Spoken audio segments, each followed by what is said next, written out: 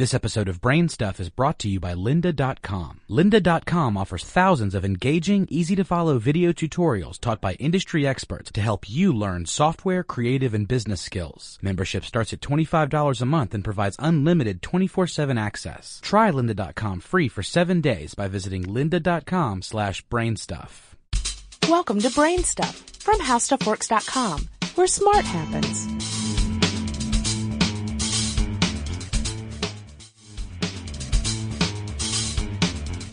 Hi, I'm Marshall Brain with today's question. How does a movie clapperboard work?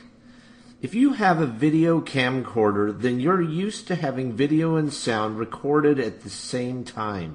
The sound and the video are always synchronized because they're recorded together in one place. When filming a movie, the pictures and sounds are usually recorded separately. The picture is recorded onto film or some kind of digital device, and the sound gets recorded on tape or, more recently, into flash memory. Because they're recorded on two different devices, you need a way to synchronize them. A clapperboard, that black and white board you see all the time when people are making movies, is the traditional way to handle the synchronization. The bottom of the clapperboard is normally a slate of some sort on which you can write the scene and take number. This information helps identify the shot during editing. Once the tape recorder and the camera are rolling, the clapperboard operator places the clapperboard in front of the camera so the camera can see it, reads the scene and take information so the tape recorder can hear it, and then claps the clapper. During editing, it's very easy to synchronize the visual of the clapper clapping down with the clap sound it makes on the tape. The digital slate is the more modern form of the clapperboard. The tape recorder, whatever it's made out of, contains a time code generator. The time code is recorded continuously on a special track on the tape or in flash memory, and the time code is also displayed continuously on a large LED display on the digital slate.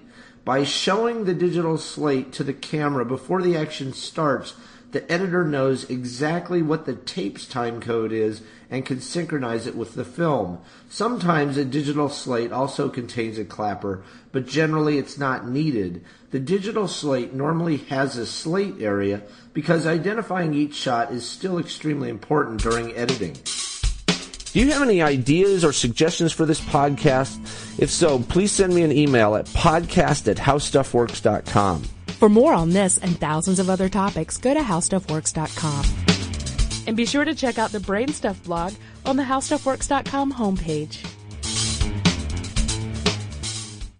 Jack Threads has quickly become the online shopping destination for guys. Here's why. Everything on the site is up to 80% off. They serve up killer contemporary and street apparel, accessories, and gadgets from brands like Converse, Penguin, and Busted Tees. Shopping is simple and all styles are curated so buyer's remorse just doesn't happen. What's more, as a listener of Brain Stuff, you can skip the membership waitlist and get instant access at signup.jackthreads.com/brainstuff.